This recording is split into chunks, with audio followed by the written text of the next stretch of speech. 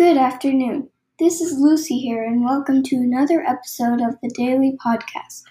Today we will be having a Q&A about human movement with questions you guys asked.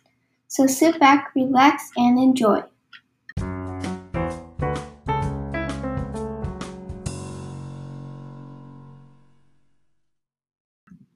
The first question you've all been wondering is, who moves? This is actually a very good question. Many people migrate, such as asylum seekers, refugees, immigrants, or migrants. You may be wondering what those people are. Asylum seekers are people who are requesting for international protection, while a refugee is someone who is forced to leave their country.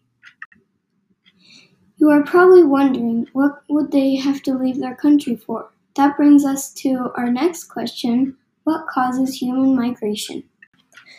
There are many things that cause human migration. For example, wars, natural disasters, or violence, and other things like that.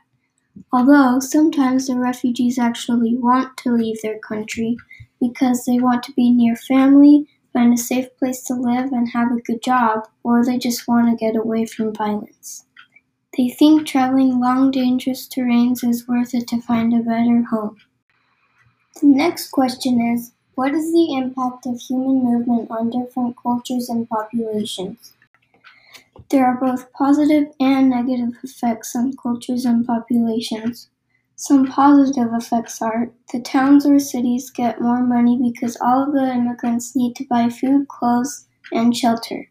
Another positive effect is that they have to get jobs, which also helps the society.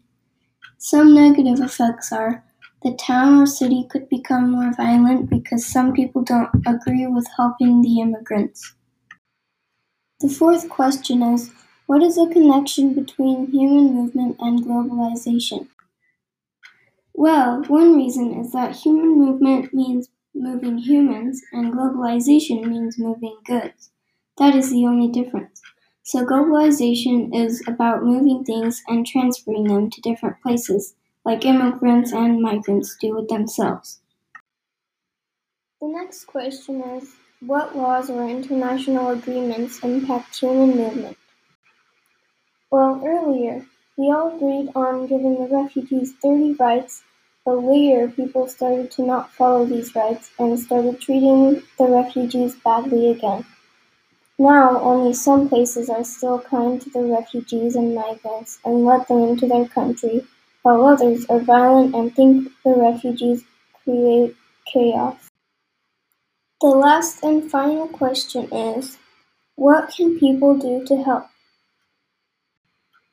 People can do many simple things that can help the refugees a lot, such as donate old clothes, food, essentials like water bottles, and other things like that.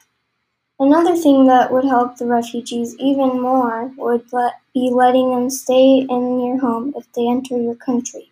However, they will be thankful for whatever you give them.